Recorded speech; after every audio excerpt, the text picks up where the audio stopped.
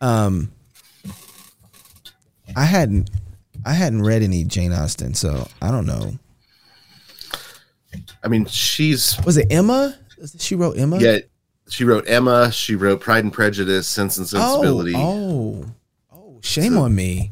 How have I not read those yet? She's a very wise author when it comes to just how, like, in the way relationships work. She's very funny. I mean, but she's got this very dry, subtle sense of humor. And there's a lot she's living at the end of the era of high public morals. And the Victorian era? No, before the Victorian era. Oh, okay. So the Victorian era, you get is an attempt to restore public morals because they've sort of dissolved and fallen apart. So that never works well when you try and do it with just forced morality. No, it doesn't, especially when you've bought into kind of the scientism, the philosophical modern Enlightenment, and then you try and say, but we want to keep the high public morals. But I think Queen Victoria herself was quite a woman. She was really a very good queen, and used her position as queen to the limits of its power for good. Right. So she did everything she could as queen to hold the nation together that didn't have the preachers doing their job, which is the problem. Is you have the preachers getting very enamored with the new philosophy and making a lot of concessions but Queen Victoria doing her best to hold the line against the public, what would you call it? The public, what happens to a public morality when it goes that way. So she's contemporaries with Charles Spurgeon, who, he's debating Darwinism. I've always, I've read a lot of Charles Spurgeon biographies. He's a hero of mine. He's a really wonderful, godly man. But there's a great movie to be made in his debates with Darwinism at the time. So the Charles Spurgeon in London, when Charles Spurgeon is there, you have the first natural history of evolution set up in London, and Charles Spurgeon goes and visits it. He goes to see, and he comes back, and he actually he ends up getting a stuffed gorilla and bringing it up on stage with him on a Sunday evening before a prayer meeting, and telling everybody about this. Here's what I went and saw. Here's this evolution thing that they're arguing for, and basically saying to buy into that, you would have to be the descendant of a gorilla. Like, the philosophy is so bad. It's so they can't, but they don't see the underlying philosophy. And Spurgeon is holding on to the old medieval understanding that God created the world. And so everything has a nature, and one thing can't become another because it actually has a nature. It's not just it doesn't happen to. It's not matter that happens to be in this shape that can be moved into another shape. So, right. Darwin, they haven't looked into a cell yet. So he says cells are just globules. Is what he calls them, that can be rearranged. So if the cell is the basic unit of things, and it's just a globule that happens to be in this shape, but it's reshapeable, then it makes sense. Then you need something, a kind of underlying philosophy of reality that they had bought into already before that made Darwin, that they were just looking for a mechanism for how things can change from one thing to another. They already bought into the fact that things do and can change from one thing to another by a process of evolution. What they didn't have yet was a biological mechanism, and Darwinism provided the biological mechanism to explain what they had already bought into in philosophy. And there's it's such a funny moment when, and I think it would make a great opening to a movie, maybe called Charles versus Charles or something, with Spurgeon, because Spurgeon and Darwin are contemporaries. So Charles in charge. Yeah. So, but it's one of those, it'd make Spurgeon's life would make a great comedy. He was such a funny guy. Why haven't we done that yet? Why doesn't that exist? I think it's because whenever we do try to make a saint's life, we make them very, we have to make them very high-minded, but he's earthy. He's very earthy. One of my favorite stories. He liked to take Sunday afternoon walks in the woods, and so he had somebody visiting, and there's a story in one of the biographies. It's up here. I can't remember which one, but he and a friend were out hiking, and this guy cracked a joke, and Spurgeon got laughing so hard that he had to sit down on a log because he was wheezing, laughing so hard. And he got to the end of it. He said, "Oh, let's pray. Lord Jesus, that was funny. Thank you for that. Amen." Whew. And he got going again, right? Like, that's the kind of guy he was. Like, he would laugh. He could laugh that hard. And for him, it was a gift. Like, laughter was a gift. He wasn't, he didn't tell a lot of jokes in the pulpit. He's a powerful preacher. When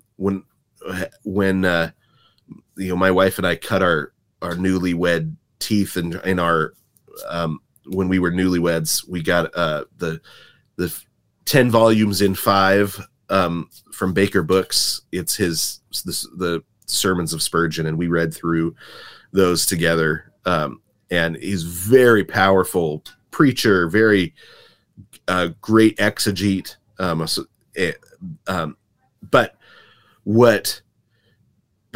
there was a joy underneath everything that he did that was the strength of all that he did. And it was a really great, he lived at the same time as a lot of what became the fundamentalist movement. Dwight Moody, all of that. And he actually respected Dwight Moody quite a bit, even though they disagreed on a lot, because he met him, and because he was a godly man, and because he was out doing the work of an evangelist, which Spurgeon was doing, but God brought people to him consistently. People would get saved. Spurgeon was a very effective evangelist, but he didn't have to travel to do it, and other people did travel to do it, and he saw the need for both. And right. But Moody and a lot of the other parts of that movement were more known for what they didn't do than for what they did do.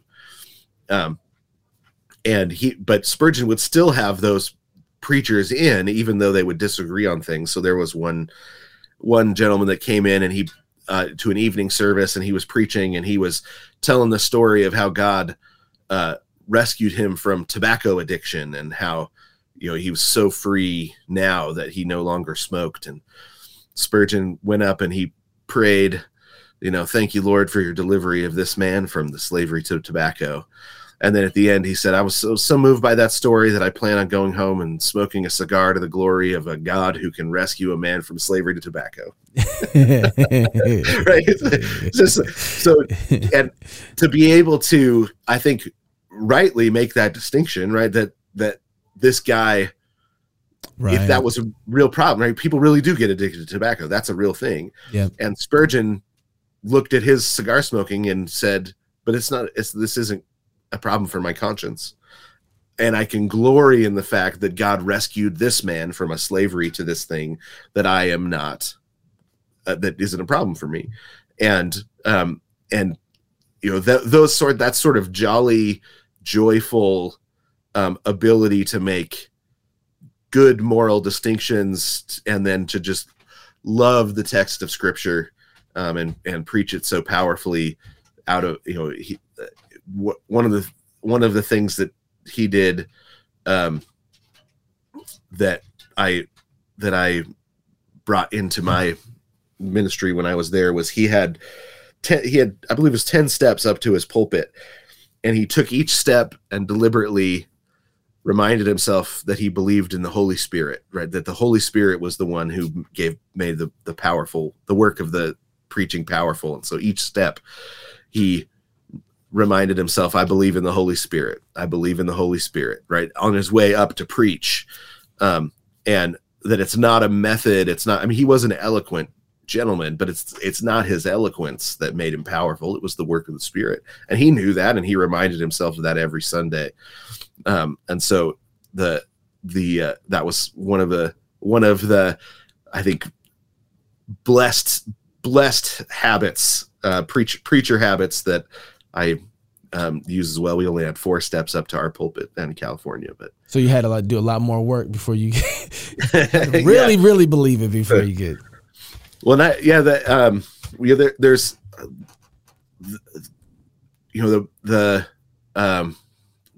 there's another, I can't even remember the name of the Anglican preacher that talked about preparing for preaching on Sunday morning. And he had, so in the Anglican tradition, in one part of the Anglican tradition, there's, you wear there's different aspects. You put on a cassock, and then you put on a robe, and then you put on the belt, which symbolize, and each of them have symbolic meaning. And so there was a series of prayers that went with the preparations to dress, that had to do with the promises of God to the preached word. And so each aspect, there was a different prayer attached to the garment that was a reminder. It was a reminder to the preacher that this all depends upon the work of God. And it was and then it was a prayer to ask God to bless the preaching of the word. We didn't wear a cassock, and I didn't wear a cassock, I didn't wear a robe, and didn't any of that. I think you've got the freedom to wear it or not wear it and all that. But I did take the prayers into my preparations. You were putting on your tie in the morning and your blazer. What was it was not the tie and the blazer. It was, as I took my wallet out, I left it, and it was, Lord, set me aside from worldly cares to care about the kingdom of God this morning. I took my keys out and left them there, and then picked up my Bible and my sermon notes, and just attached a prayer to each of those things, so that which was, Lord, set me aside for the work of your kingdom. Set aside my mind, set aside my heart, set aside my mouth, Lord, make the words of my mouth acceptable. But it was all about, this is the work of it's all the work of Christ, right? And I think Spurgeon exemplifies that. But you've got people in every tradition exemplifying that. One of the best sermons I ever heard about two preachers about preaching was from a high church, I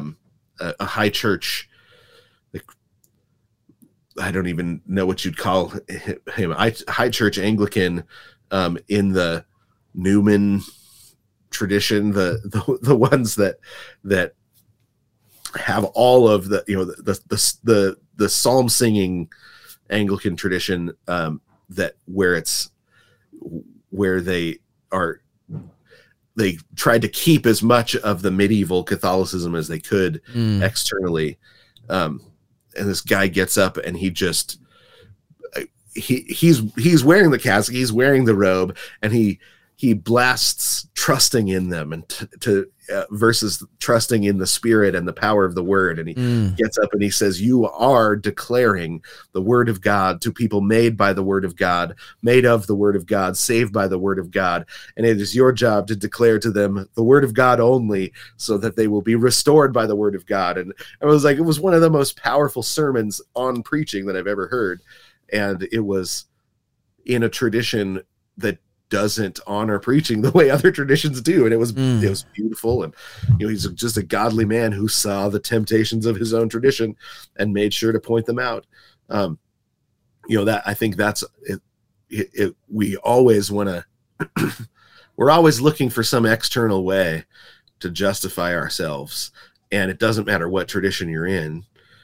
You'll find it. You'll find it. Right. Yep. And so you've got, it's easy to grab onto one tradition and say, I am justified because I'm a part of the right group, rather than I am justified because of Jesus and his work, Yeah, we fight over right out the gate.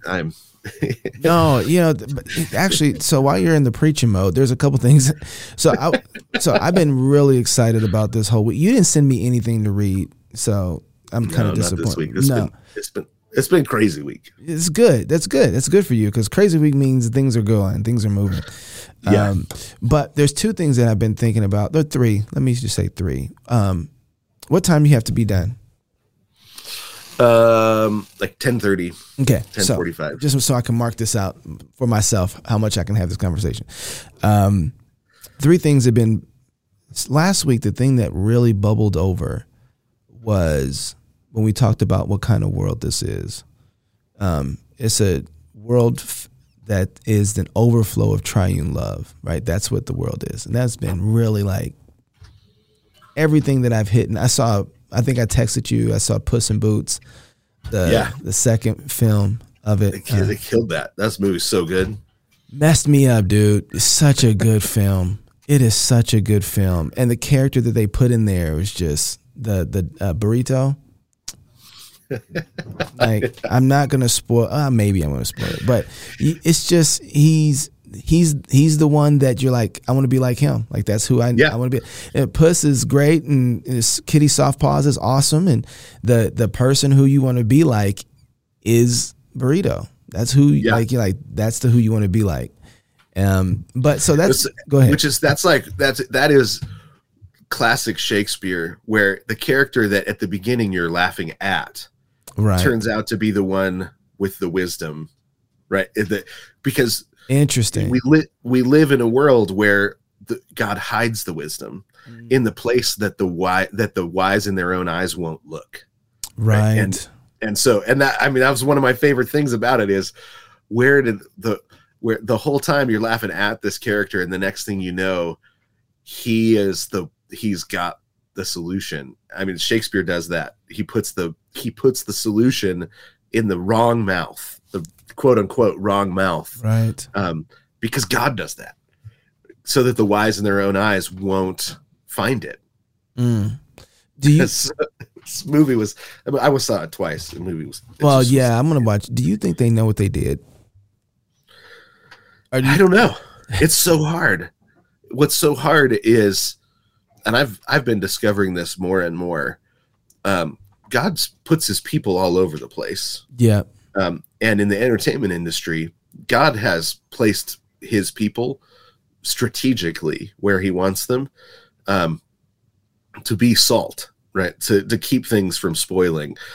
When you look at something like Strange World, you see what happens when there's no salt. I haven't seen that. That's from Disney's Strange World. Yeah. It's terrible. I figured it would be. Yeah. One of the worst screenplays I've ever seen. It was gorgeous. The screenplay was just awful. And it was preachier than most Christian movies. It's just, they were preaching a different, they were just preaching secular humanism, and it was just badly done, badly executed storytelling.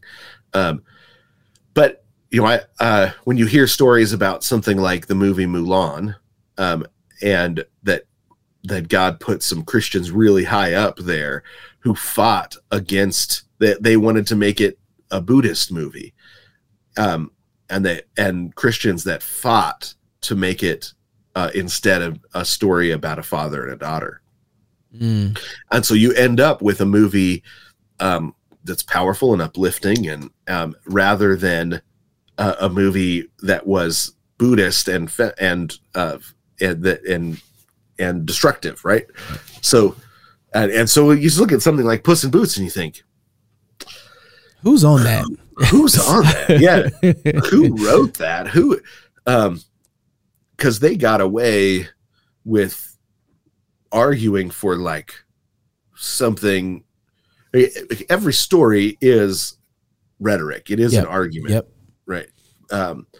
And they got away with arguing for reality, right? Arguing.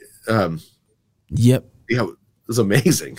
So that's been hitting, and so last week when we talked about what kind of world this is, and then seeing that character live in that kind of world in an animation, the rhetoric that came from it was really powerful. And those things put together was like, we had a great family worship after that and conversation. And it's been boiling up ever since then, just between our conversation about what kind of world it is and then seeing a character apply that kind of wisdom in the world with brokenness to it. That's what was so interesting. It wasn't that the world, because the world is broken because of sin, but when you know what kind of world it is, even the broken pieces resemble something of what should be, right? So, and that's what's amazing about it is, and there's a line from David Shilton in his book in Paradise Restored where he says, everybody is trying to get back to the garden.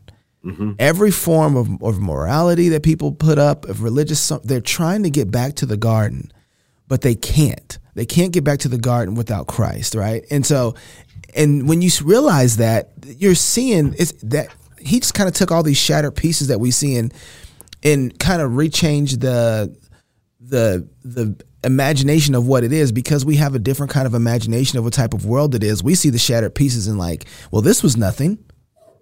Right, we see the shattered pieces and think because it's broken that this is nothing. It doesn't have any intent. We can do whatever with it we want. No, these are like pieces of the puzzle that go back together, right? And so when you see the world and then you see Christ come into the world, you see him putting and restoring all things that are broken, right? And what he does, and then how you operate in that world actually has a transformative effect because of the Holy Spirit working in what Christ has attained. And so it just transforms the way you think about everything. And so when we talked last week about prayer and doing prayer this week, I got super excited because I started to see things differently, right? The puzzles look differently. I'm like, how does prayer fit into this? If you understand prayer with a broken metaphysic, what is it like to understand prayer with a properly restored metaphysic? And then other things started happening through the last week, and I started thinking about the post-millennial worldview and the split of it. Remember we talked about that a while ago? Yeah. And I kind of wanted to revisit some of that. And I don't even know if it ties into some of this, but I think it does. There is, now we have kind of the post-millennial split that's mostly inside of the liberal camps. Post-millennialism split itself from kind of conservative doctrine. And you said that the fundamentalists went one way with the preservation of the text and the words, while the postmillennial liberals and those traditions went another way, where they went activation in the culture, right? Active, but with no gospel, right? And so what you got is a whole bunch of morality. And the reason I'm bringing this up, the reason I want to talk about this is because looking over the last year and thinking about last year and kind of the reflexive attitude that we have, I was thinking like, what does it look like for a fundamentalist to actually have hope of the effect of the gospel in society to the point that he starts making plans, or at least really, really points to the direction of what the gospel looks like when it succeeds. Here's an example. Missionary work.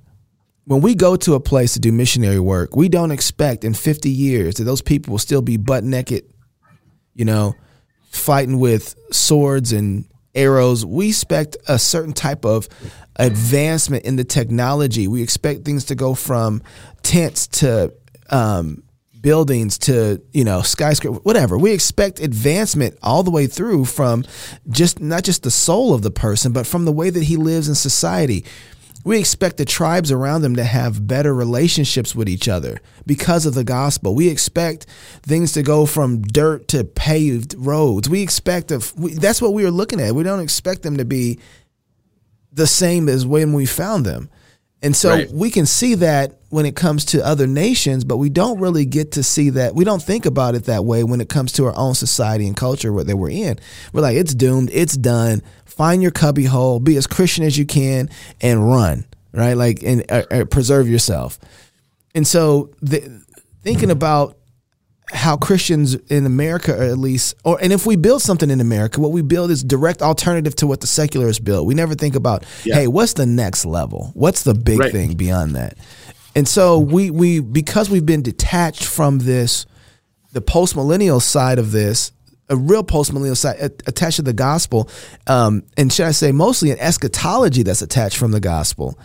We have this broken application of the gospel when we apply it. And I'm not thinking of just like dispensationalists. I think even Reformed folks have this. And so, for sure. So, Jason, I guess I'll let you go and say, but what I was thinking of, I kind of want to go back to say, when did that split happen and where did it happen and why? And kind of work from there. And then I figure we'll get into prayer right in the middle of that somewhere. Yeah. Yeah. So here, I'm going to back into it. So beep, beep. You calling me fat? Was that, no, hey, man. We had, so when I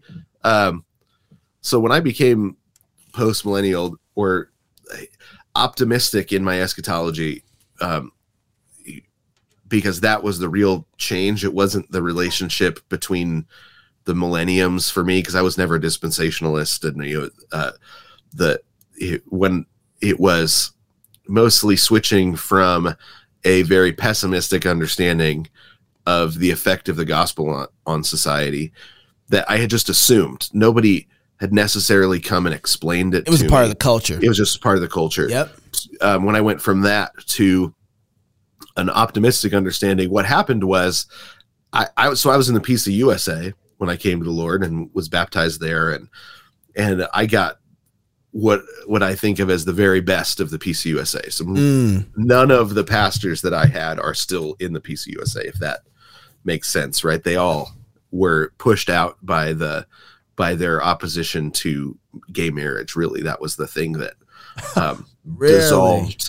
It dissolved so this is the 90s, and so they're there fighting. I didn't see any of that fight. I was just a new Christian, and they were like, "Hey, yeah, read your Bible." That was where I was introduced to Calvin's Institutes. I had a pastor in the PCUSA that read through the Institutes constantly, right? So once a year, he made it through the Institutes, and it was just a part of his. So it's just a wonderful one. I was so blessed in the PCUSA. My wife and I both were, from our youth pastor, who was just wonderful, godly, joyful man who shared the gospel, loved Jesus. He was, theologically, he was a Wesleyan, knew he didn't really like Calvinism particularly much, but loved Jesus and taught us to love Jesus and to love the scriptures and all that.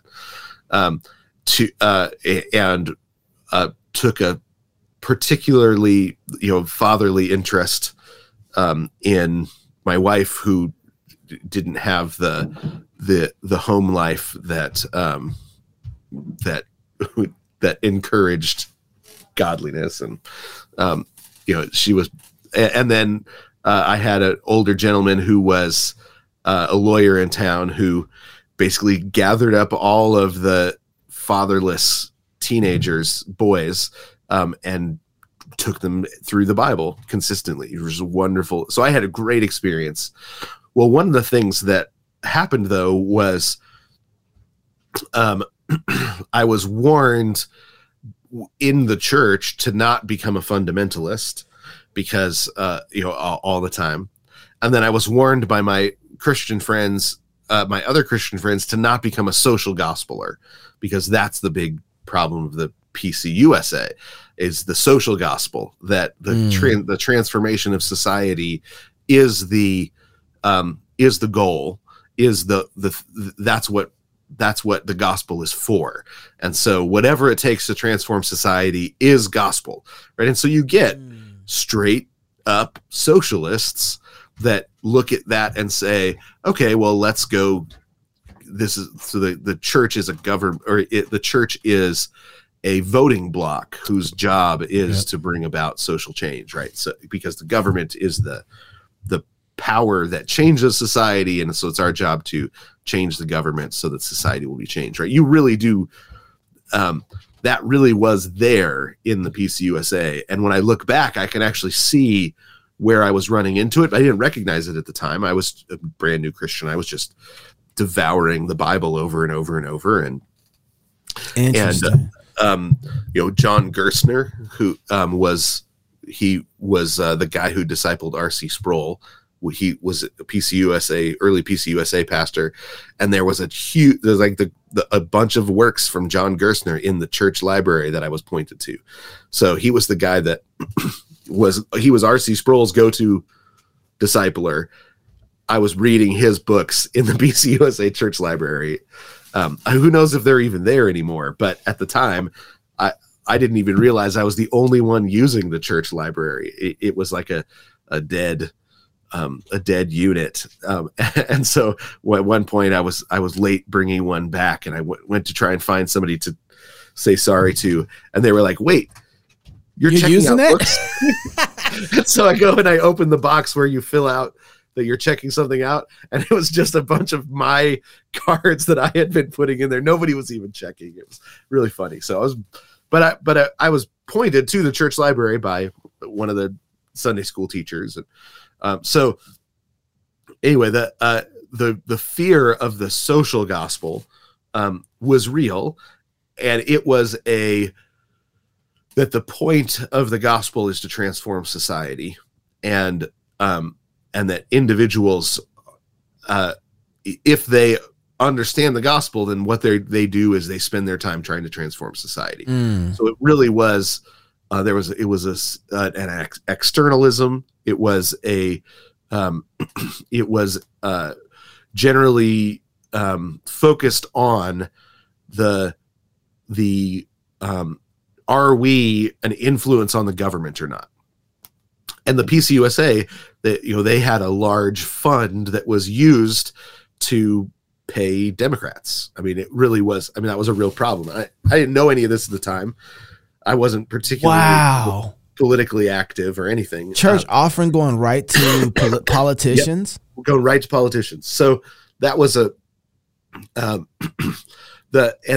Jesus would have been beating some folks. They would have been, right? Excuse me. But the first pastor that I had there ended up getting fired for calling abortion sin from the pulpit. And that was kind of the turning point for me. Is I was like, oh, wait a second, there might be something like there's a major issue going on here, right? And so what time frame that is that? church, this was the 1994, probably. Okay. Right. So as a brand new Christian, I'm like, what is going on? And so I've got some folks trying to help me through it. But anyway, we did stay in the PCUSA forever because I was told by a pastor, hey, don't get on a sinking ship. Let me help you find a better denomination. And he wasn't there much longer after me either. So, but the eschatology was split between fundamentalists and social gospelers, right? And I had been taught to have an optimistic eschatology, so to speak, about my own sanctification, right? The gospel will change you. And it was true. It was right. I have people that knew me before I was a Christian that then run into me later are like, whoa, you're not the same. Right? And it's obvious that I'm not the same. When I rollerbladed through the doors of a church, I had highlighter yellow dyed hair that was down to my chin in the front and cut short in the back, right, and all combed forward to cover my face, and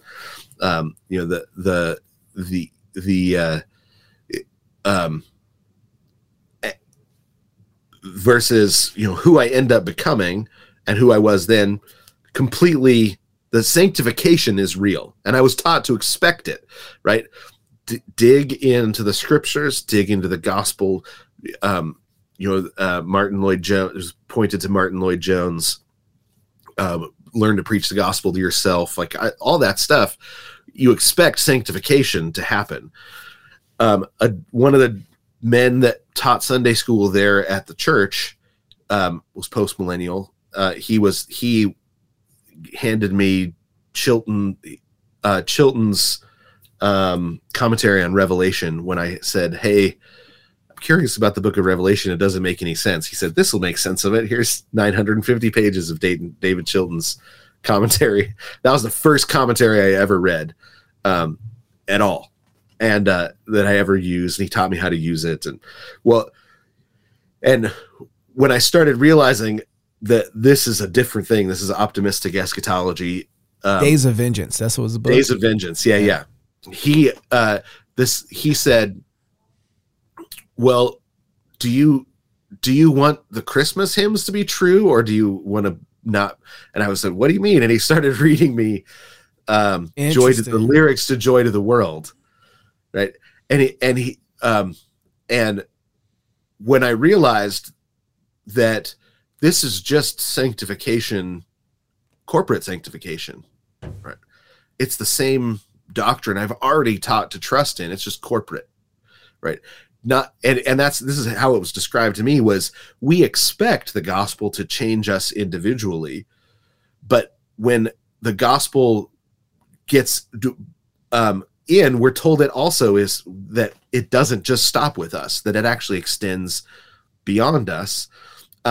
And it changes the world for good. And I thought, okay, well, that makes sense to me, right? But I still had this weird understanding that fundamentalism and the social gospel, you had to pick between them, right? And obviously you're going with the ones that still hold to the Bible no matter what, right? Because the scriptures are where our hope has come into the world, where we encounter Christ, and where all of that. It is the Word of God, my experience with it, as well as my understanding of the scripture, all of it was that it was true. It was the standard by which everything else was judged, right? As high an understanding of the scriptures as you can get. I had. So I was trying to figure out, why is it that I'm being told I have to choose between an optimistic understanding of the gospel and believing the Bible is true, when I'm looking at somebody walk me through the Bible and show me that I should expect the nations of the earth to be changed, that the kings of the earth have overthrown themselves at the cross, and all, that all the Gentiles of the world will rejoice, and being that the curse is being rolled back. Like, I'm learning all this stuff and trying to figure out why is it that I was told that you have to choose between total depravity and a cross that solves the problem of total depravity and optimistic eschatology. And so you discover, Jonathan Edwards. He was the first historic postmillennialist, or postmillennialist in history that I read. He is also historic postmillennialist, it's not a preterist, but you read him and you think, oh man, this used to be the position of what you would think of as conservative Christians. The conservative Christians were the ones that believed in the progressive nature of the gospel, or that the gospel progressively restores the world to the garden. And it's not just a garden at the end, it's a garden city, right? Garden City, yeah. It's advanced, so it advances beyond the original. What you discover is that it is that same era where Spurgeon, so Spurgeon was sort of an optimistic premillennialist, right? He still had the optimism. He wasn't postmillennial, and I think that's why optimism rather than relationship to the millennium, I think, is the important question. Are we optimistic about the gospel? Whether Jesus comes back before the millennium, after the millennium, all of that we can discuss, and I think it's interesting, but I don't think it's the right question. The right question is, does the gospel undo the works of Satan? Right? Does the gospel undo the curses? And not all of them, because Jesus comes back to finally undo death, which is the center of the curses. Right. So you don't end up with 1 Corinthians 15. Sin free. Yeah, exactly. But do we expect the gospel to work? Do we go out? Can we preach the gospel by faith, believing it's going to work and transform it? Well, during that Victorian era, what happened was that progressive understanding of the undoing of the curse was secularized, and there was the group, the people that were running with the optimism. They were trying to have the optimism without Jesus, right? And so they started to talk about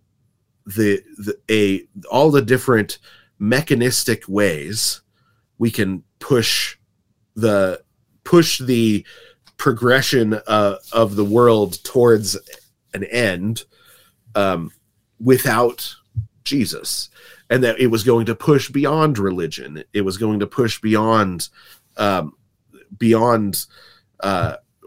capitalism, and it was going to push beyond these species. Depending on which secularization you took, there was a different mechanism, but everyone was developing a mechanism of progress that worked, that was a worldly or a self-contained, a non supernatural way, a non-gospel preaching way of advancing the human race to maturity.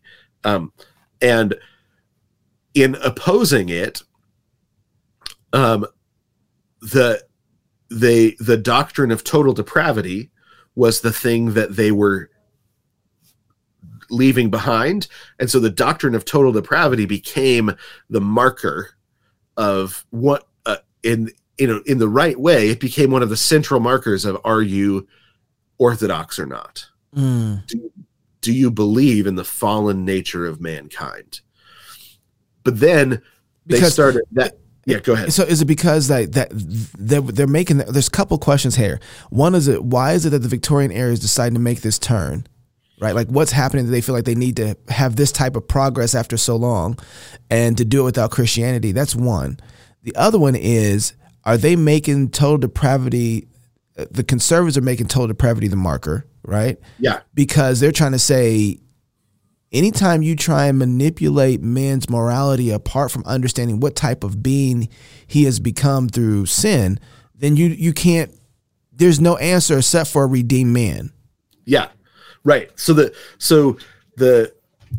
fundamentalists, the conservatives, they end up being called fundamentalists about 50 years later, but it was, but that was, and it was a name they created for themselves, right? Because we hold to the fundamentals of the faith. The fundamentals of the faith, J. Gresham Machen helped write the series of books called The Fundamentals of the Faith.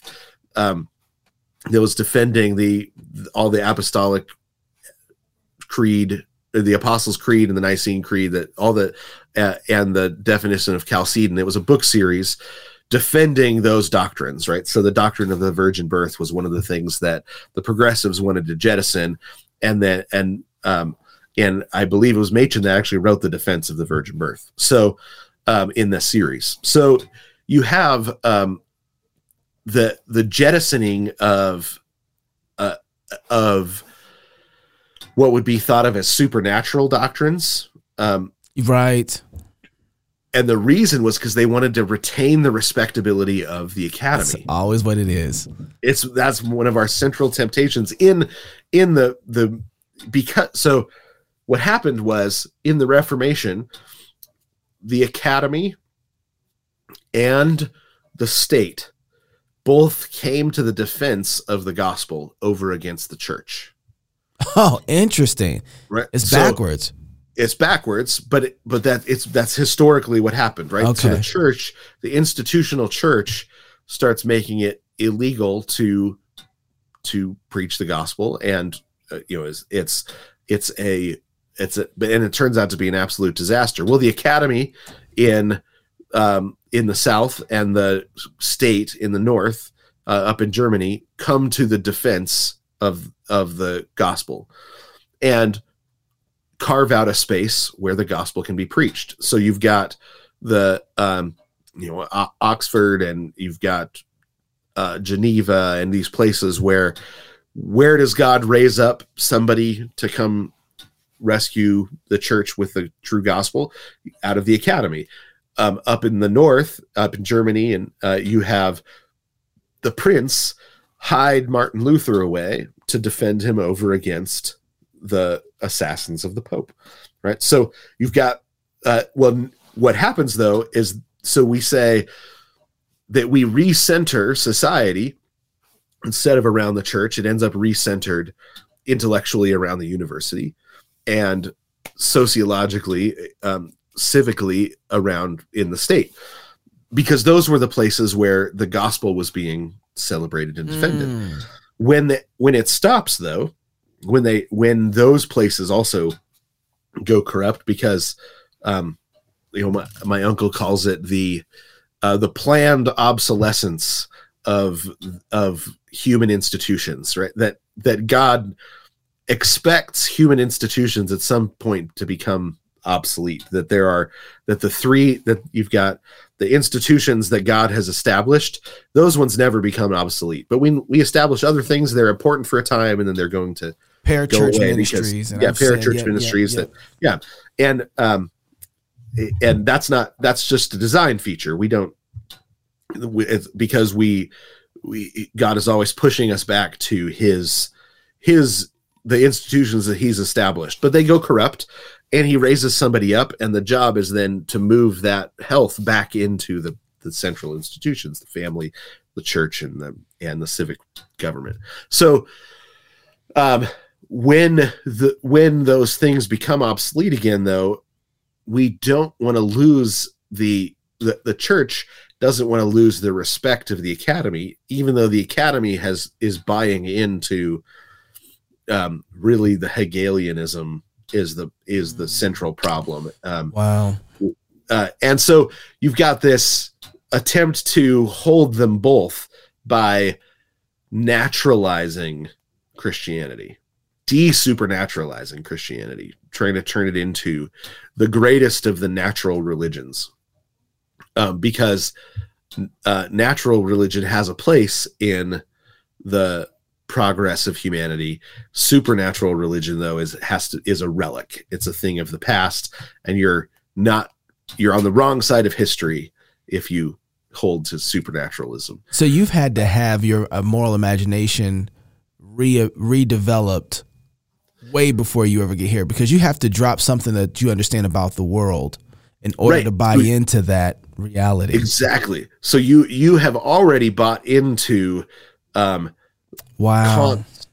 version of the world that says the supernatural is up there and it doesn't touch the natural.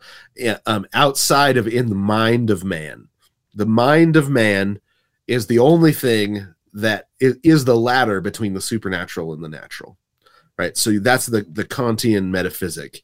The supernatural, well, it's only half a step to, well, do we really even need the supernatural? Right. If it's in my mind, then I'm God. That's the jump, pretty much. And you have people opposing Kant in his day, but he just wins out. He wins the day because the church buys into that for the sake of respectability, the church plays along, right? And rather than saying what Spurgeon does is he says, so you think you're all descendants of gorillas, huh? Well, maybe you are, considering how bad your philosophy is. You'd have to be a gorilla to understand. You'd have to believe that. A gorilla to buy into that nonsense. Which is funny because that's exactly what they're doing to you, though. Like they're saying you believe that God exists. You know, you believe that there's a supernatural. A girl can get pregnant from a spirit overshadowing her. Oh my goodness! Right? They're laughing at you on that side of it, and what we tend to do is be like, well, let me defend this really good. Right.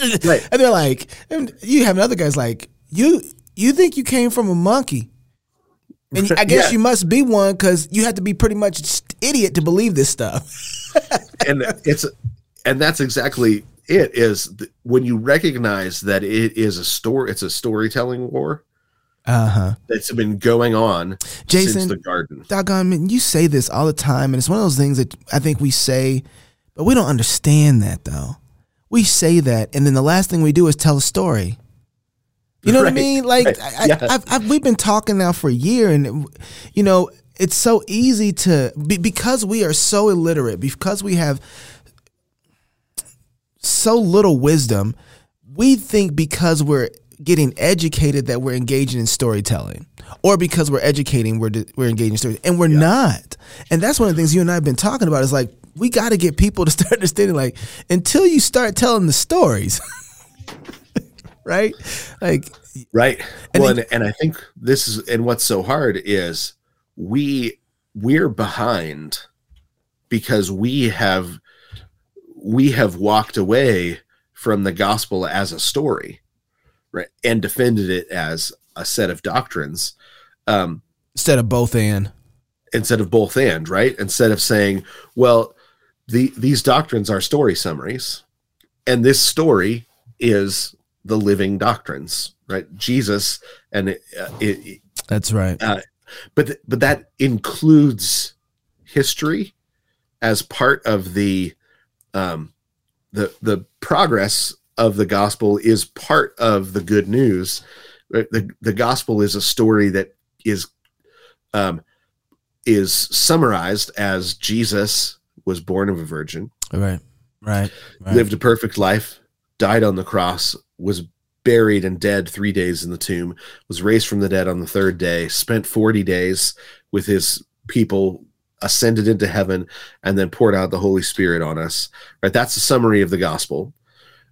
And the continued progress of the good news continues to be active in the sense that when you preach that story, when you preach Jesus, it transforms a place, it transforms people, it transforms peoples, it has the effect that it has in the world continues to be a part of the good news, and the fact that Jesus is going to come back and complete the work, that his resurrection is just the first fruits of, that's part of the gospel as well, right?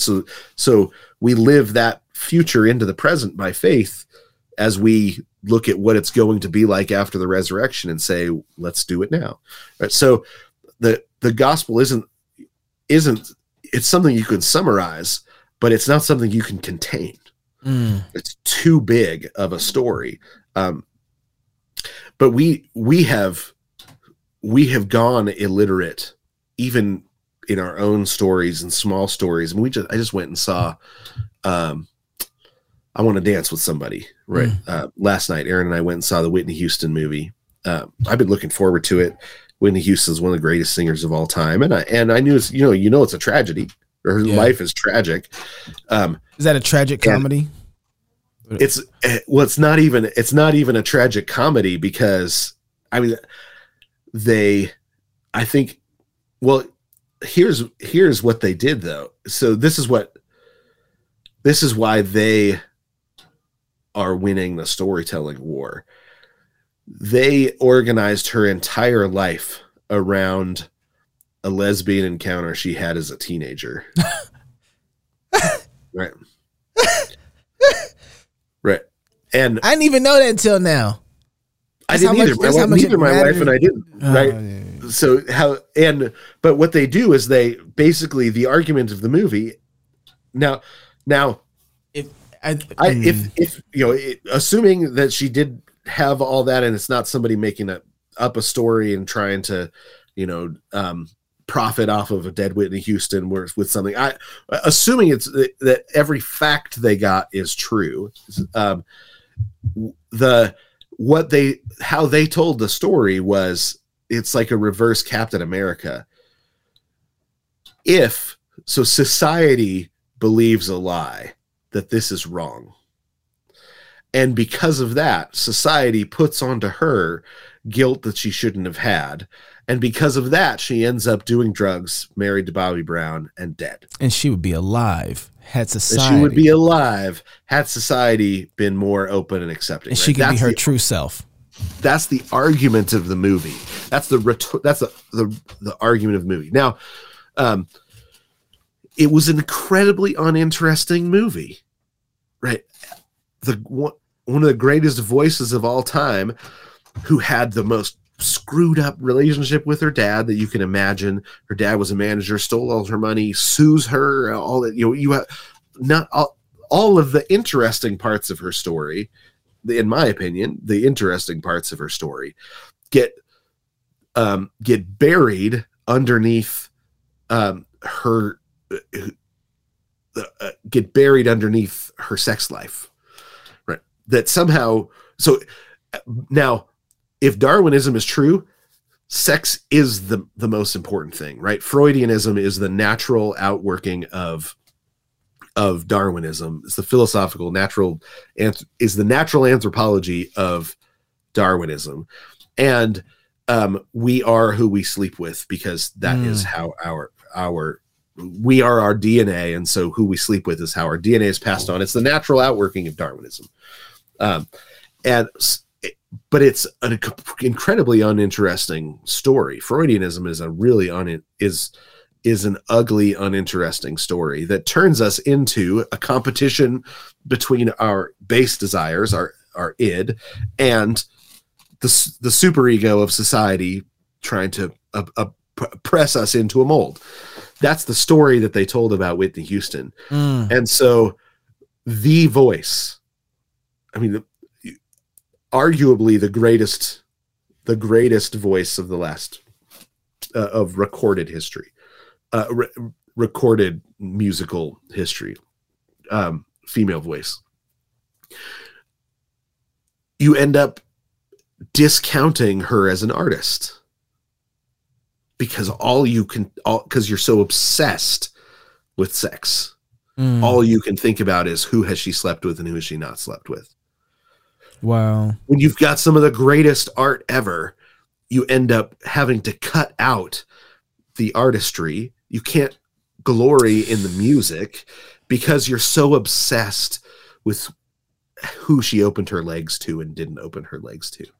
Right? It's ruining, in my opinion, they're ruining the point of telling that story by trying to turn it into a propaganda piece, right?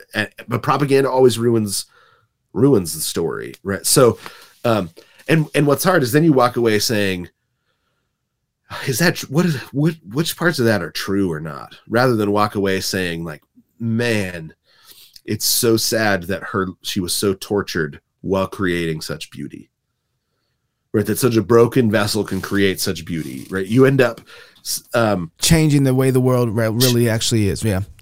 Right. Okay. Yeah, so you don't end up with people going off and saying, "Man, I should practice my art better."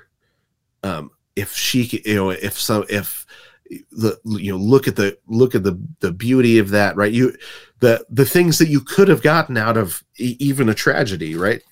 Hamlet's a great example of this, where it's a tragedy, but if you're paying attention, you walk away saying, I should not, revenge is not a good idea. I should drop my bitterness and revenge. It's destructive, right? you walk away saying, man, society's terrible, and they destroyed her. Yeah. Right. And her dad was terrible. He did destroy her. I mean, he really did. But there's a different story there, because you're talking about now you're talking about fathers mimicking the father. Yeah, exactly. That he's not being that kind of father, and that leads to a tragic life. Yeah. I think Foxcatcher is a good example where you have similar storylines. Foxcatcher is the story of the American Olympic wrestling team. Yeah. When it was purchased by the homosexual billionaire, and he is a homosexual. He's a billionaire. He's a monster as well. But they set up a series of fathers and compare this series of fathers, right? And so you walk away from this movie that has a lot of the same elements, saying, man, I want to go love my boys. I want to go be a better dad to my boys, because you look at what being a bad dad can bring into the world. They don't focus in on the fact that he's homosexual, although you pick it up. And if you know the story much, that's part of it. They deal with it in, I think,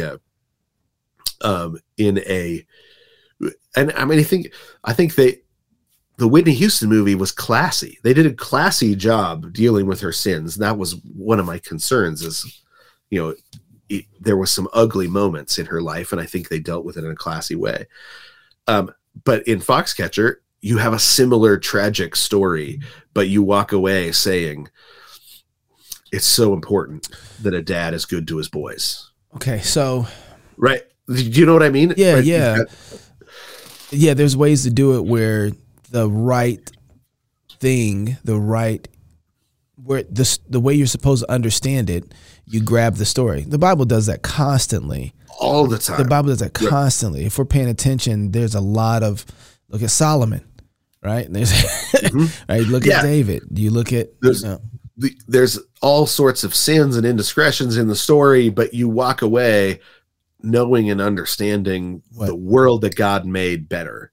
And you can do that with stories that involve, like, let's say that I mean, I don't actually know enough, but let's say that you really did have, that Whitney Houston really, was somebody who was tempted by lesbianism her whole life. Now, they make it clear she didn't act on it her whole life, that it was something she did when she was young. But let's say you can still tell that story, right? That you can still tell the truth about that story. That's not what they did, is they didn't tell the truth about the story. And so you end up without personal responsibility, and you end up without her dad being responsible for his role, without her, without anybody having to take responsibility, because it's the audience's fault. Right. The audience walks away guilty rather than the actual characters of the story. So you brought that up to talk about why they win at stories. Oh, right. But the reason I'm bringing that up is because I'm trying to figure out how far your vehicle has backed up yet to the question. Right. So, this is always the problem. No, it's not. This is the feature. Yeah, this is the feature. They know exactly what they're doing, right? They believe their worldview fundamentally. And so their stories are actually flowing out of their faith. Mm-hmm. We don't know our own faith. We don't believe our own faith. And so what we do is we say stories are powerful, and say, how do I want to be influential? Right? What influence do I want to have? And then we try and back a story over that manhole.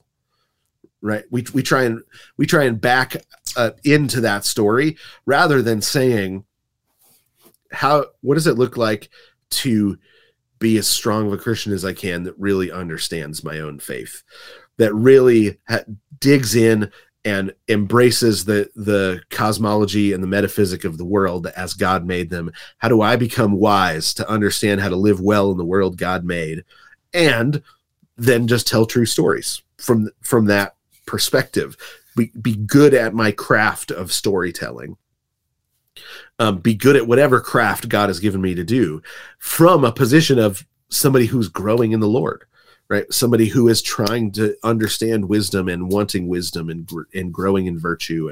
And they have come to understand that if you just find somebody who truly believes, is a true believer in their worldview, and then just let them tell stories, that's how you make the worldview look convincing. You don't make the worldview look convincing by storytelling, right? You believe it and then tell stories. Now, and this is connected to the Victorian era, because what happened was that somehow in their moral understanding of the world, they bought into a different story, a different narrative. Yep.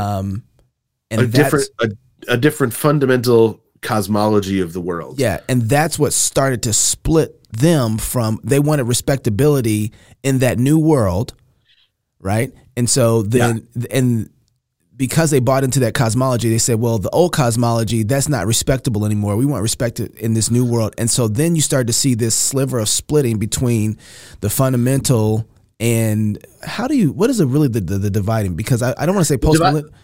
Yeah, so the divide is between, you've got an optimistic eschatology that begins being separated from the doctrine of from the anthropology of total depravity. Okay. Right. So, and that's where the divide begins to happen, is the people that hold to total depravity begin backing away from an optimistic eschatology, because the optimistic eschatology is being taken by the secular people who are denying the fundamentals for Jesus. They're denying the virgin birth. They're denying they eventually even are denying the resurrection of the virgin birth. It's always the first to go, because people don't realize it. Because in a non-covenantal world, the virgin birth doesn't make sense. Right. Yeah. It's just seen as a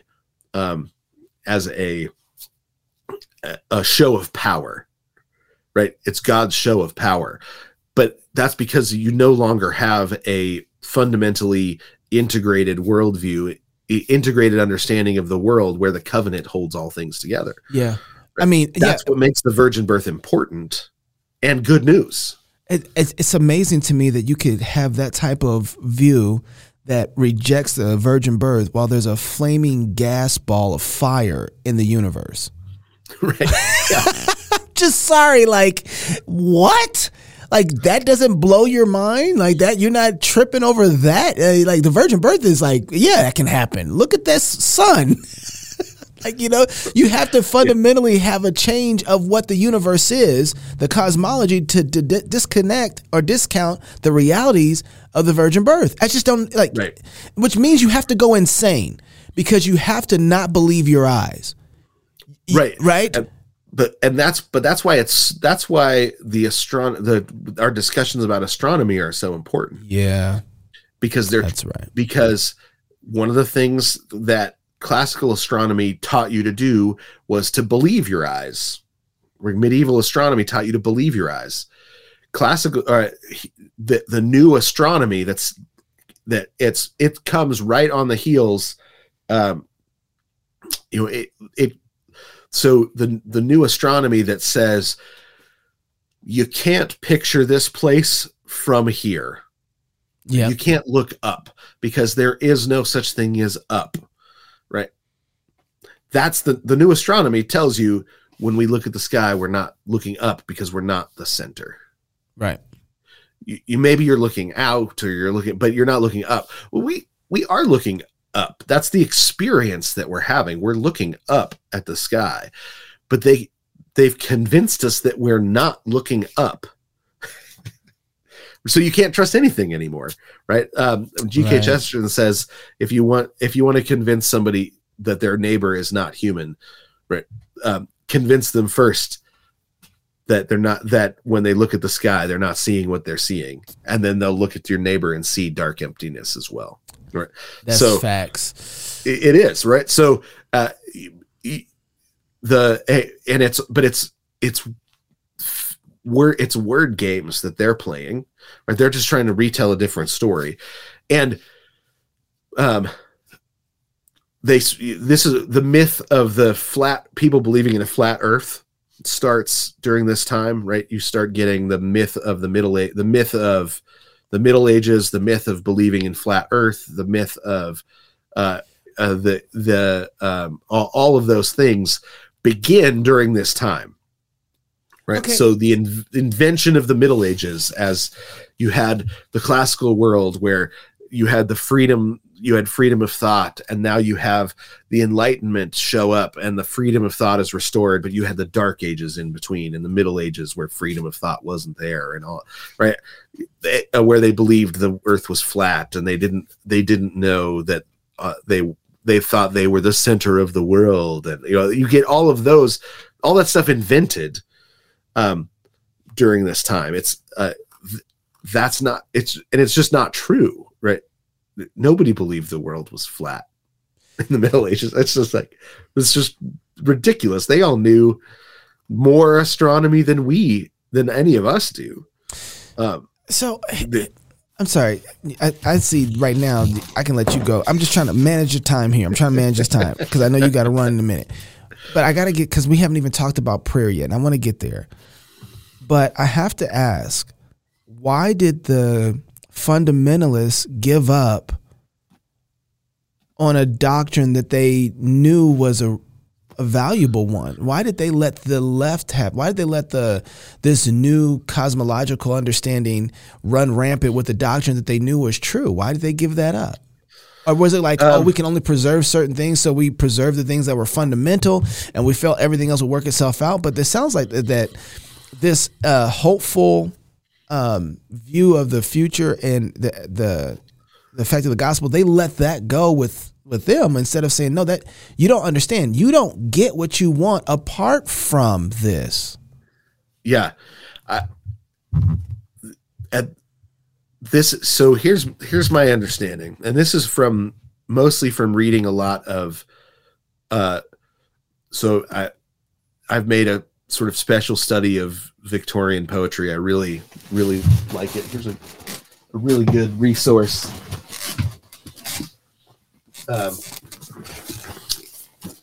Victorian types, Victorian shadows, on sort of a shifting, changing understanding of the person that happens during the Victorian age. Uh-huh. The metaphors.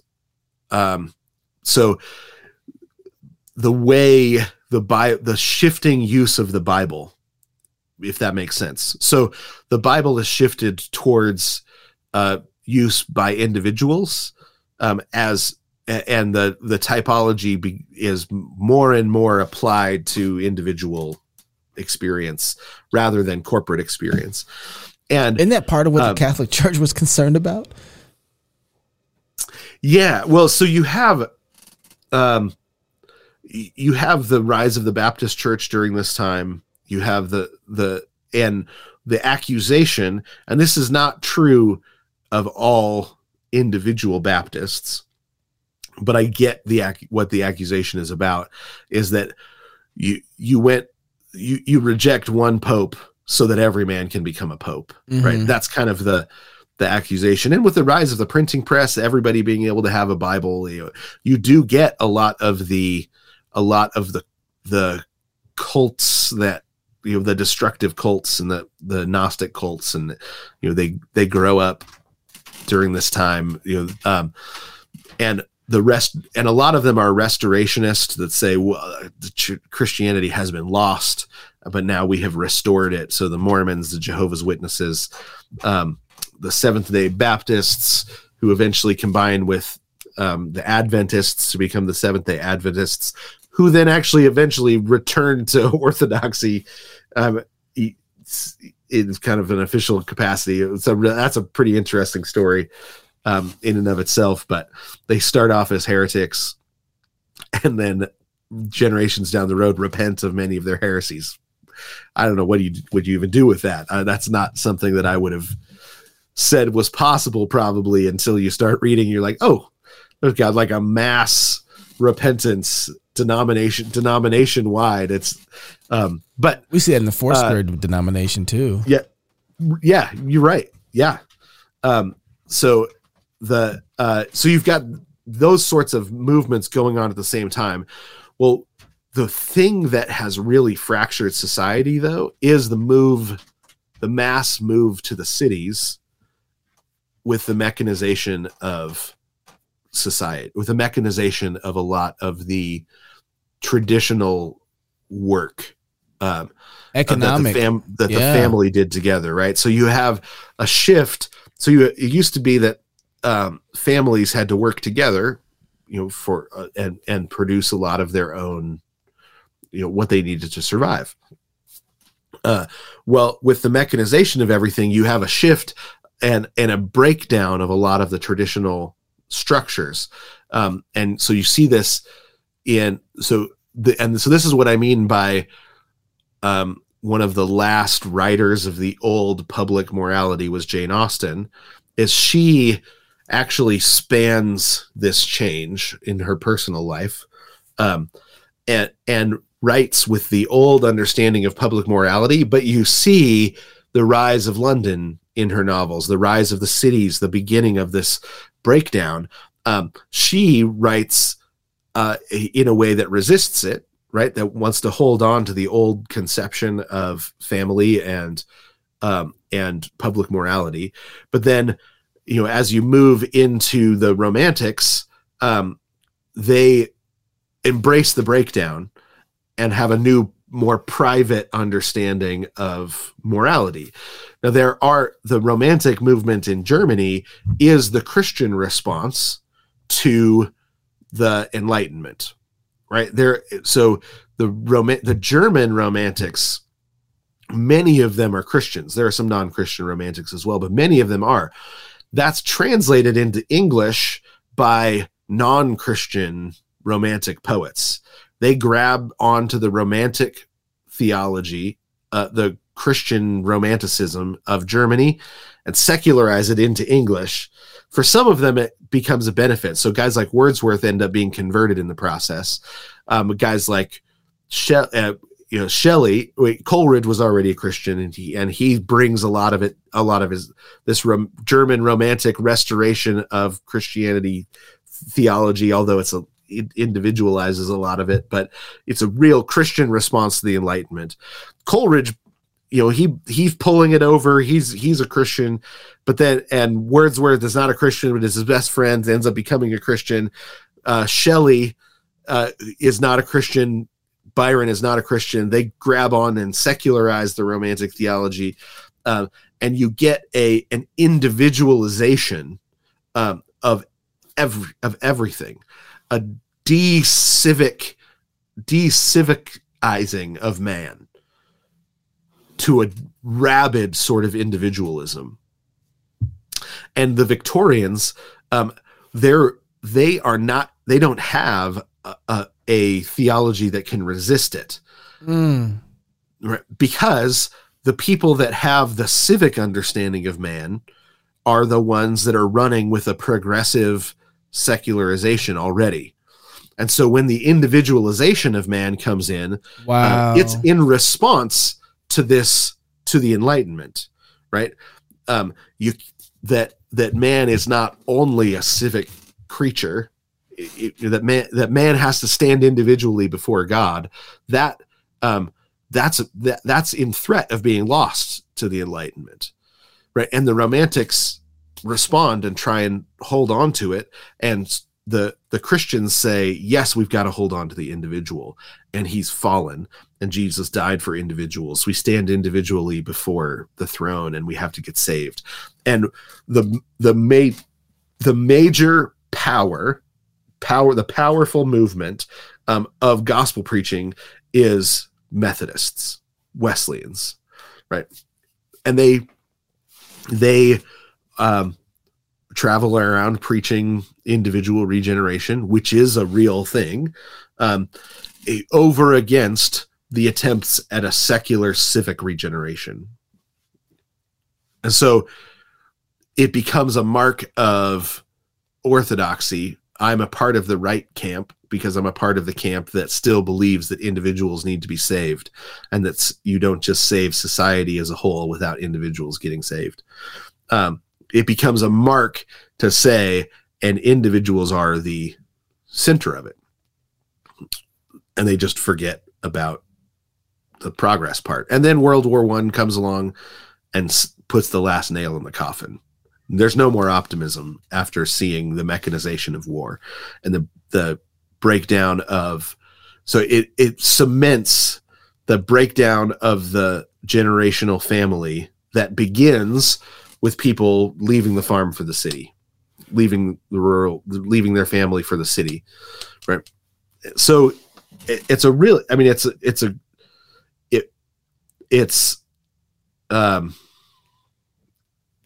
what leaves room for dispensationalism. It's what leaves room for it actually, it makes it necessary almost, right? Yeah, it's the only way to make sense of it. Yeah, and so there's this, the pessimism that's setting in, that comes with the breakdown, the society breakdown, the social breakdown. That pessimism is wet cement that dries as dispensationalism, at least in America. It dries as dispensationalism. So much to go through with that, Jason. I feel like I need to go. There's so much to go through because I know for the sake of time, you jumped to put a lot of things together, but there's still this split that's happening in like late 1800s, early 1900s, right up to where you see the really. Go ahead. Because dispensationalism begins in the late 1800s. Yeah, it becomes popular between the wars, between World War I and World War II. It becomes it becomes the dominant strain in the 60s and 70s. Yep. And that's where you see really the kind of, and you see the resurrection with the Jesus people preaching the gospel. You see a huge gospel push that has get ready for the rapture behind it. So you have now it has a gospel. It's funny. The gospel always has eschatology, doesn't it? It has a gospel push with a different eschatology than it had from 2 generations ago or 3 generations ago. But World War I convinced the secularists of pessimism too. Right. So you switch. So you get the climate pessimists, at the same time that you get dispensationalism. You get the nuclear war fallout pessimists at the same time, right? So the pessimism is universal, and so the church. So the pessimism is a worldliness that the church has fallen into, and we adjust our theology to fit the world's eschatology, and it's effective, right, for a time, which is what always justifies our worldliness. But so then within the optimist ones become guys like what, Hitler? Or the optimist guys like who are like, we're going to change the future, because you got a lot of that happening in the early 1900s too. You see it with Joe Wilson. You see the Great New Deal. You see all these different things that starts coming up. So all the eugenicists movements were very optimistic. Right? So because if you think about it, eventually secularism becomes biologicalism or something, right? And so, but how do you if we're going to have an optimistic understanding of the human race, and we are our biology, then you've got to control it, right? And so you get all the eugenics movements that were very progressive, so to speak, right? So, that's interesting, because that's exactly what I see happening again right now. The eugenics movement, the transhumanism movement, World Economic Forum, all of the climate change guys. These folks are we even label them the progressives, right? But they have the most hope for the future because of how they intend, even with COVID, how they intend to have control over the gene, right? Over the human, how the body can work, what we can do to manipulate it. And I look at that, I'm like, these guys must be storing up something for God's people. Used rightly, right? Because, right. Because, but what they're doing is like, it's amazing. I mean, you're able to grow an ear, off of a DNA cell. And I know they don't have any good intentions for that. And I know that they seek to use it as control, but it wouldn't be the first time that God has taken a Canaanite place and all the fruits and honey and milk he stored up for his people. So I don't have I see it and I'm like, oh, let's make sure we have some salt around so that this thing don't spoil. Right. But and it's the Roman roads problem, absolutely. right? Like the Caesars did not mean the Roman roads for good. The Roman roads were so that he could get his oppressive forces out as far as he could quickly enough to be able to kill opposition. But I am seeing, Jason, but though, that Paul still used those Roman roads. It's the reason. That's why we have the gospel now. I am still seeing, though, that is because and this is what I was talking about earlier, because of their perspective, they are wrongly crafting what they think the future is going to be. And there's a sin in that. Man can plot what he wants for the future, but God is the one who has the last say so over what's going to happen. So there's an arrogance in that for sure. But then there's also a failure for people to act like that the gospel itself doesn't have a regenerating effect or sanctifying effect beyond the individual as the individual engages. Right. And so C.S. Lewis, as a medievalist, predicted transhumanism. Yeah, right. He did. So he said, here is the thing that is coming that we need to be ready for, that will destroy this progressive movement. Right? Both. He saw both, that it's something that the church needs to be ready to oppose, and it's going to be its own self-destruction. That transhumanism is going to be the Babel moment in which they will stop being able to communicate. And look how right he is, right? Where now you see people say, true. Well, man, woman, can we do those words communicate? Right? You see the beginning of the Babel unraveling. You see Miss Universe happening all around us. You see the whole Miss Universe thing? No, I haven't. So the lead person of the president of Miss Universe is a transgendered woman. So it's a man. It's a man who's got the little surgery thing going on. And one of the things that he said was, now Miss Universe is going to be run by a woman. And it's like, and it's going to be good for all women. And I'm like, but you ain't. I could imagine a white dude being like, finally, black people done made it. It's like, oh, have we? We done made it, huh? Like, okay. But that's what happened. Like you said, being able to communicate. A white guy in blackface running BET. Yeah. He's saying, don't worry. We now finally got a black guy at the top. We're going to take care of y'all. Trust me. I got you. That would be so. But you're right. The communication is funny sketch. Well, even trying to communicate any kind of way. Okay. So, man, Jason, I talked for this for about another hour. You got 30 minutes. You got to run. I hate giving prayer 30 minutes, but maybe we may do a round 2 next week on this, because I think this is important. In all of this,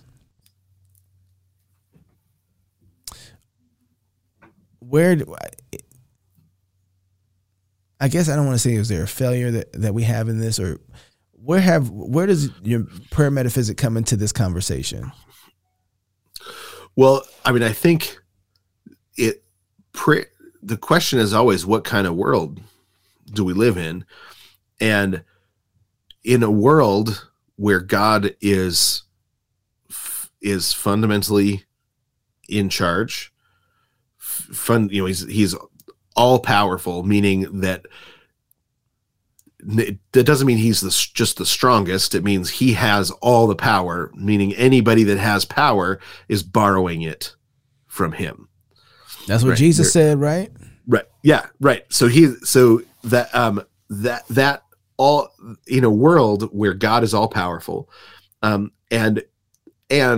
that he has set it up in a covenantal way, where our job is to have faith, right? To see his promises and believe them, live according to them. And that the world functions that way because the Holy Spirit is omnipresent here, communicating Christ to his people.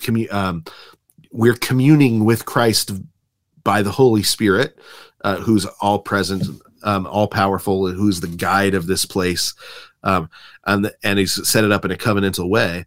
It makes sense to pray, right? And especially if we have been made by the resurrection of Christ and the adoption by the Spirit, made the friends of God, right? That's a covenant. That's a covenantal office that we as Christians hold, right? That advisor or something like that to the king would be how that's what a friend is, or somebody that always has the ear of the authority is what friend means. In that older covenantal setting, I think friend now has multiple meanings in modern English, and we have a dearth of friendship, in our culture, and because we think we say, oh, I have thousands of friends on Facebook, but we don't have any friends. We don't have friends in real life. We have to hire professional friends. We call them counselors, to be able to get advice, right? Because we don't have friendships, and so you've got this breakdown of society everywhere because of our cosmology. But we see it at the center of it is the fact that we don't pray more, right? When Spurgeon hears a joke. Say that again. Wait. So the breakdown, the evidence of our breakdown at the center of is our lack of prayer.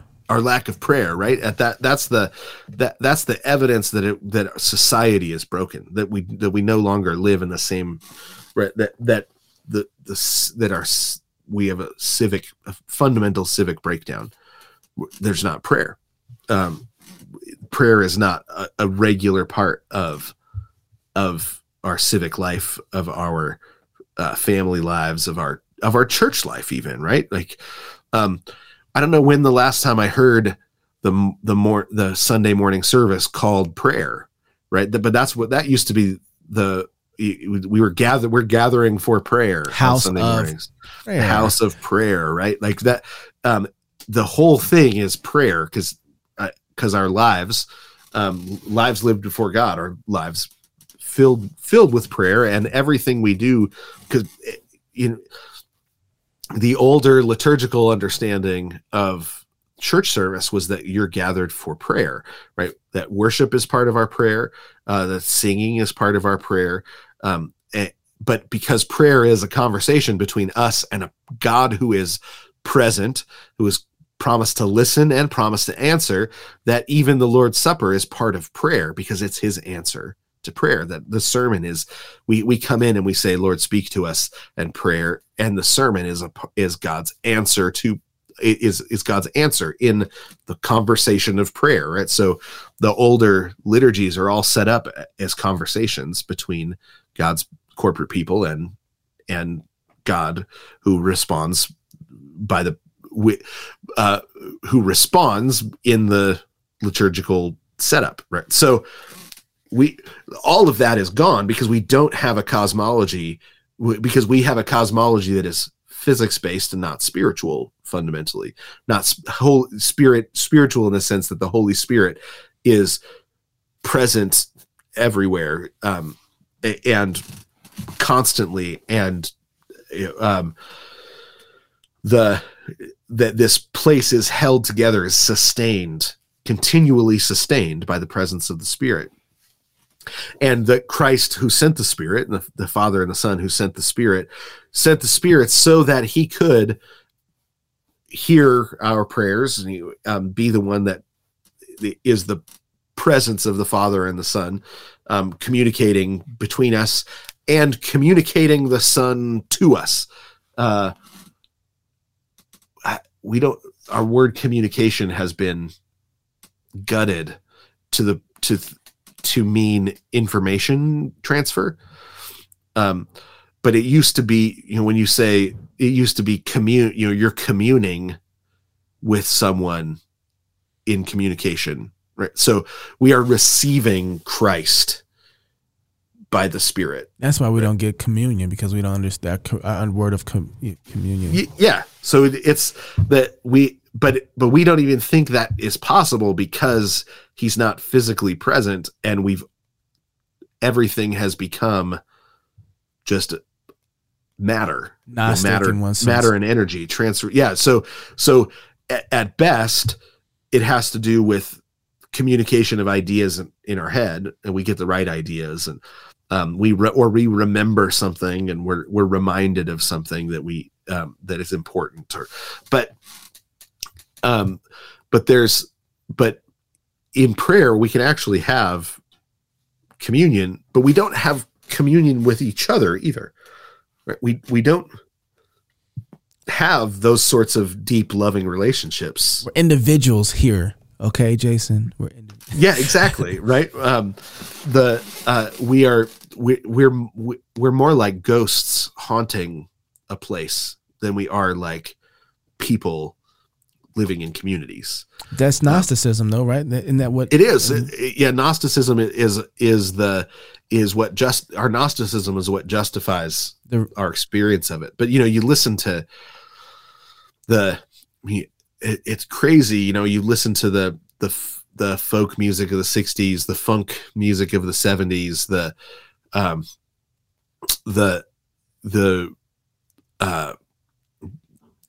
rap of the late 90s, early 2000s, where you've got Gnosticism and this experience of dislodgement, this experience of ennui, the experience of not having a place in the world. It fills our art to the point that it's just, we think it's normal that we aren't able to live our own lives because we're exiled. Experientially, we're exiled from our own lives. We don't have deep fellowship, deep communion. We hope that we're going to get it through love. You see this cycle in pop music. It starts off with, I love her, want to marry her. We think that's going to get us, that's going to remove our experience of dislodgement. It doesn't. And so the next phase is sex is going to do it. And that doesn't. And so then you get drugs again. And then you get the end of that genre. Right. And you see this, right. You see each genre goes through this over and over and over. And then, somebody comes back around and says, no, it's maybe love will work. And then it doesn't. And so then sex, and so then drugs, and then the end of the death of the genre. Right. So you see this over and over. But it's because we're looking for a way to reattach ourselves to reality. We're trying to find a door back into reality, away from the ghostly experience of not being able to live our own lives, because of the exile from reality. So it seems like prayer is a part of a package of communion. It is, yeah. And it's not something that's separate from it. You know what I mean? So you need all of these. These are all working together in one way or another. Yeah. So you need a community.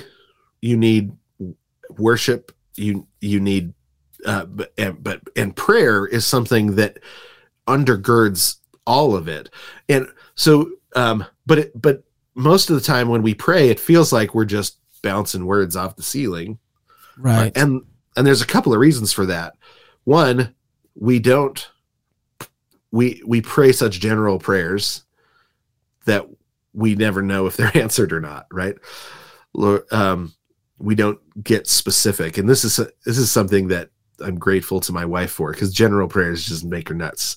She's like, let's get specific. So we do the math. How much money are we short this month? We're going to pray for that amount, right? And right.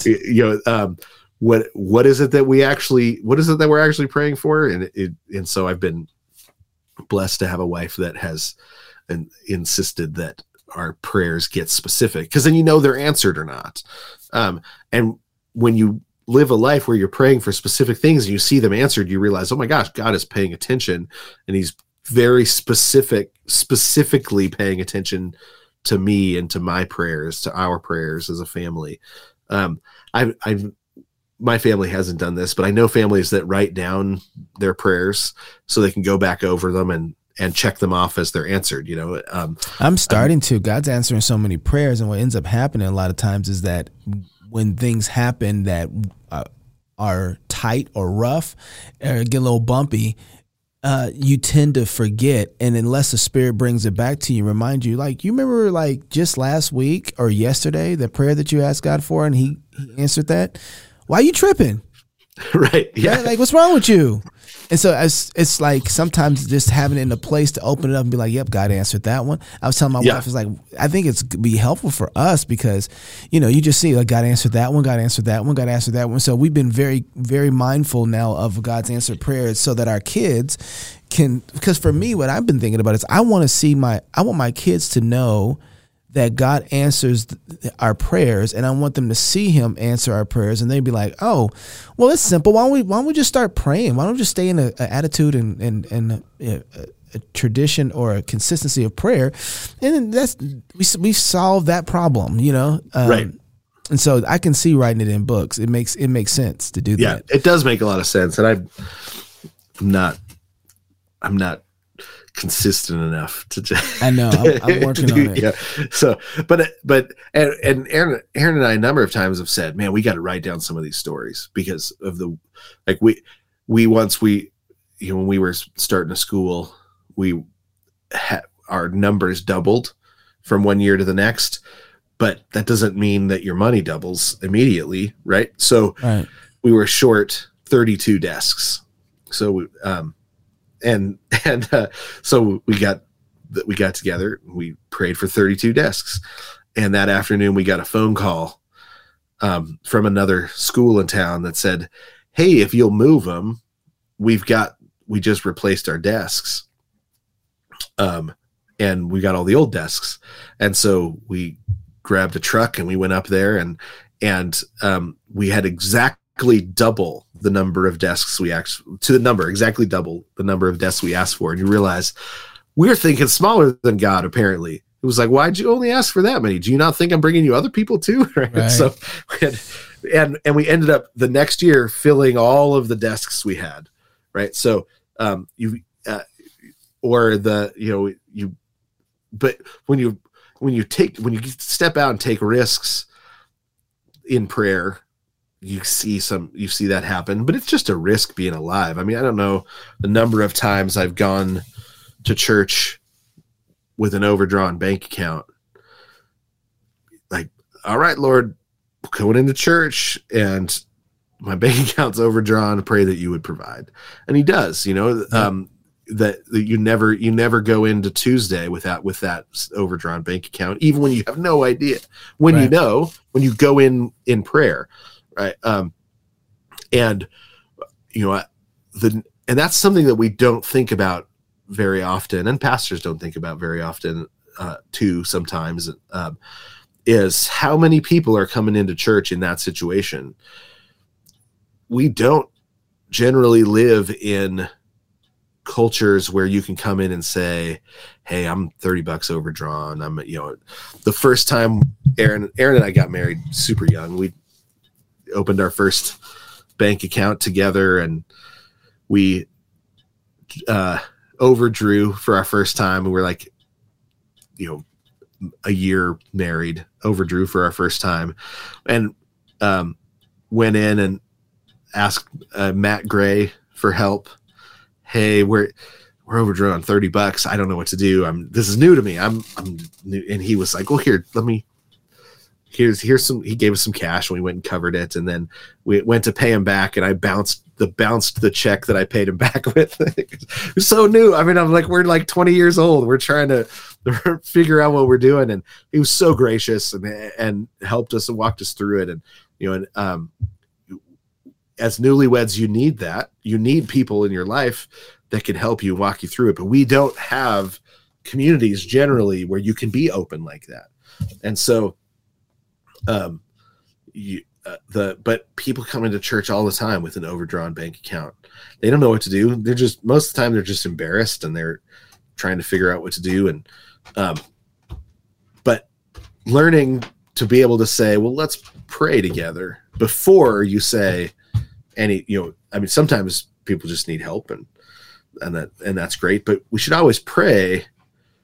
Okay, how much are you overdrawn? How much do you have left in the month? And learn to say, okay, let's pray for that and watch for God to provide, because he does.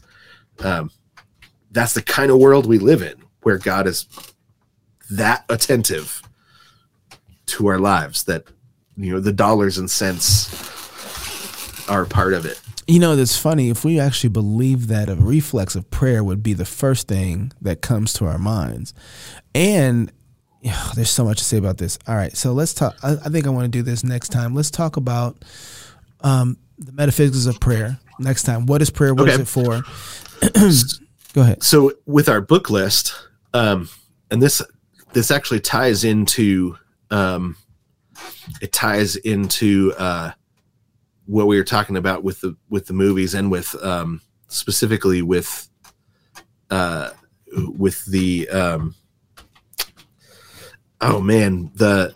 the movie with Antonio Banderas. Puss in Boots. The cat. Puss in Boots. Yeah.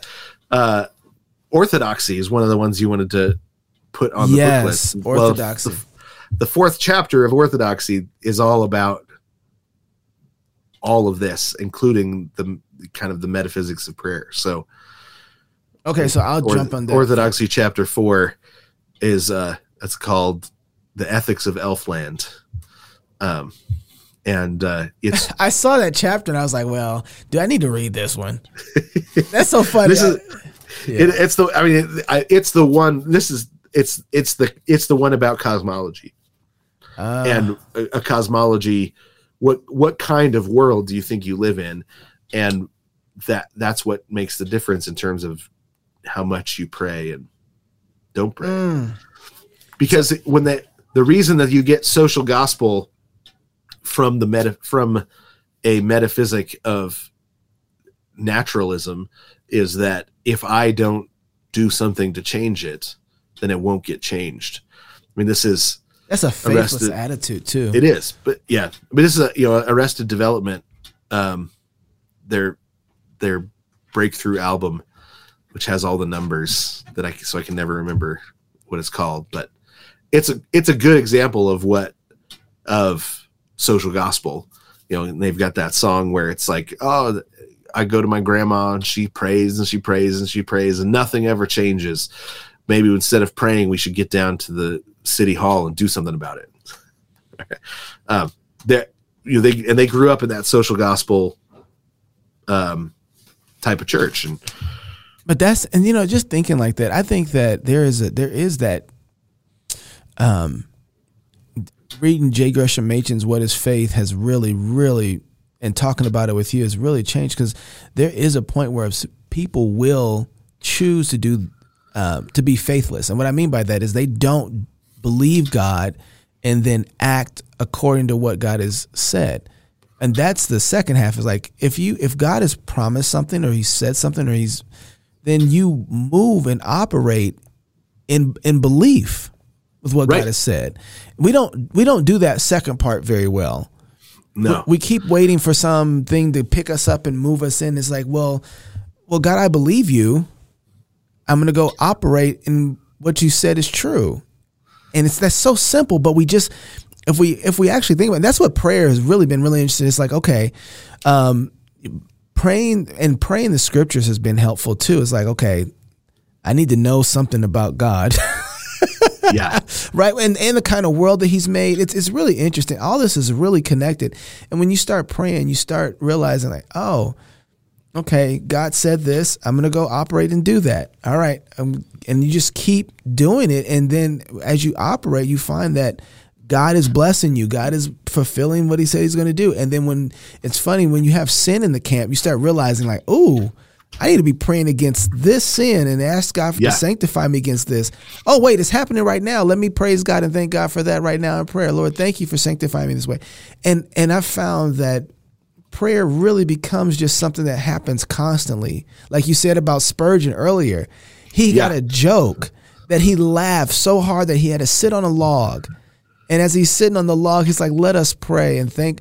All of a sudden, prayer isn't something that's like, oh, just happening in this, all right, I got to go pray and drum up some time. And when you start praying specifically and you start seeing the world that way, you start praying instantaneously over everything constantly.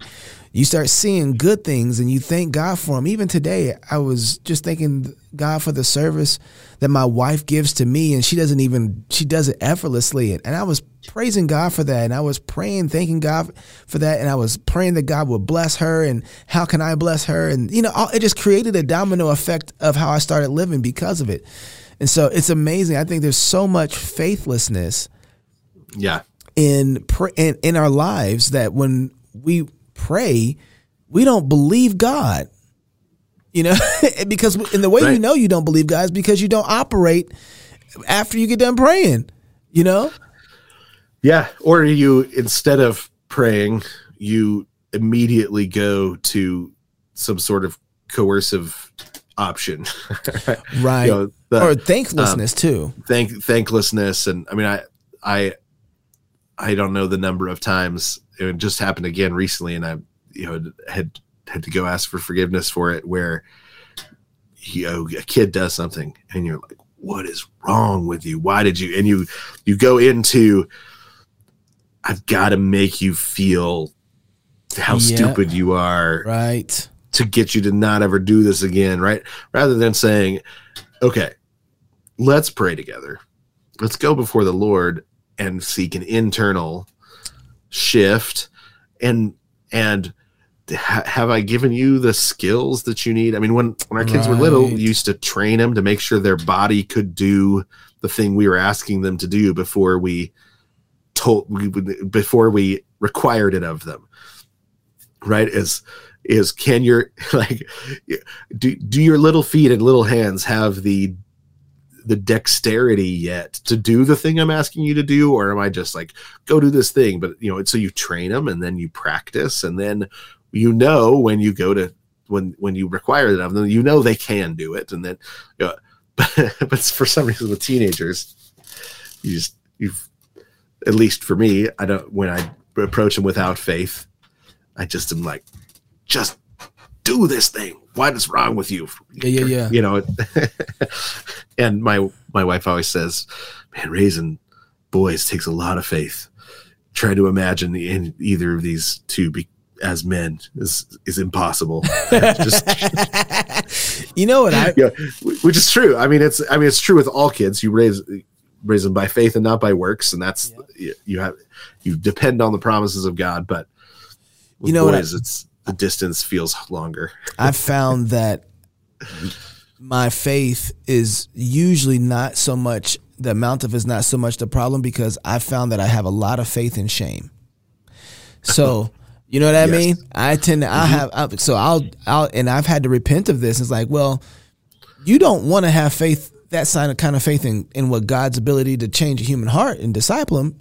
Otherwise you would, but you find the easy shortcut and find it in shame, and thinking that if you put enough shame on this child that you're going to get them to do, boy, you better go and repent. And it hurts, because it's like, man, my faith and the amount of it ain't the problem. It's where I'm putting it. Right. Oh yeah. No, that's a good point. And I mean, for me, as those places where I'm already struggling with shame, when my kids do something, I know. Oh, boy, you better shut up. Time to end this. Turn it off quick. I don't even want to talk about it. Immediately respond with coercion as Yeah, when it's my own shame. I'm trying to like. You see it in your kids. You see in your kids, you're like, oh, totally. And what you're really saying is, don't be like me. Don't be like me, right? Don't. I need you not to be like me. and they do actually.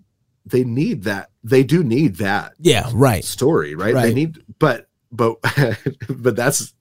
then you got to like trust in the blood of Jesus that it's all forgiven, so that you can lay out your own things that you've done that you're ashamed of as lessons for them. Yeah, like, hey kid, let me tell you something. You don't want to go down this way. That takes believing that when God says we're forgiven, we are, to be able to do that with confidence, and that's hard. I told, but I mean, it's so good. But I told somebody, I was like, and I know God does it. I just don't know how, but I don't know how people get sanctified apart from marriage and children. I just don't know how it happens, right? I know God does it, and he does it really well, but I know for me, I don't know how people, because what you go through with marriage and what you go through with your children, and then you put relationships with people on top, anybody else in the world I can get away from. Right, Jason, anybody I don't care who they are, boss, whoever it is, I can tolerate you enough because I got a time period. We're done. You can't get away from your wife. You can't get away from your kids. There's some people I see you in church Sunday once a week. Right. I might not have to see you anymore for the rest of the week if I don't want to. Right. So in the grocery store, hi, bye, we good. That's all I need. Have you seen the TV show Severance? Yeah. Yes. Yeah. That's some brilliant writing, and man, it's convicting. Yep. It really is.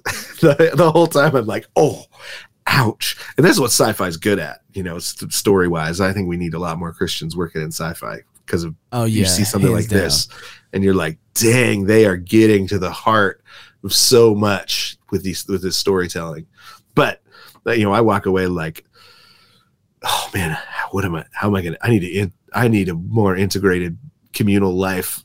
But it starts with believing that the blood of Jesus takes away those rivalries and the shame and the guilt and all the things that disrupt community and disrupt the ability to live well in the world God made. I mean, without the blood of Jesus, none of it can happen. No, you're right. You're right. And I can tell the Spirit is at work with me in the raising of my kids, because every time that I'm looking at them, all I see is God's patience for me. It's like I'm not hearing the voice. I'm just telling you, my charismatic days are over. But it's almost like I do. It's like, is that how I treat you? It's like, I know. Oh, that one right there, bro. It's like, is that how I treat you? I had to go ask my son for forgiveness just after 11 p.m. last night. It's like, Lord, because you walk away and you're like, that's not how God is. That's not the kind of father God is. Not even, no. Thankfully, my kids have been, my wife and I have been asking them forgiveness for a long time. Yeah, that's right. It's been a culture. Like, I forgive you, of course. If you don't develop that culture, I don't think you but it's still like, it's every time. It doesn't get easier though. No, you know what though? You're right. It doesn't, but it's kind of like cold plunging. Totally. I've been cold plunging lately, and the mental exercise that's there is the discipline. Like Paul talks about beating his body. I am going to have to deal with this thing. And it's never going to get easy, but the disciplines are in place to kick in. You know what I mean? Yeah. And through the work of the Spirit, because so much of sanctification is just the reformation of our habits, and that's such a blessing. I'm putting that down. Reformation of habits. All right, you got to go. But, I do. But here, listen. Next week. Also, too, when you get a chance, I want to call you and talk to you about MLK. I got some stuff thinking about that. I'm going to be on the road in just a minute. I'll call you when I get on the road. Next week, the metaphysics of prayer, because we barely got into it. Yeah, and I think orthodoxy, that'll be our book. I'll jump into that. Yep. All right, man. All right. Yeah, bye.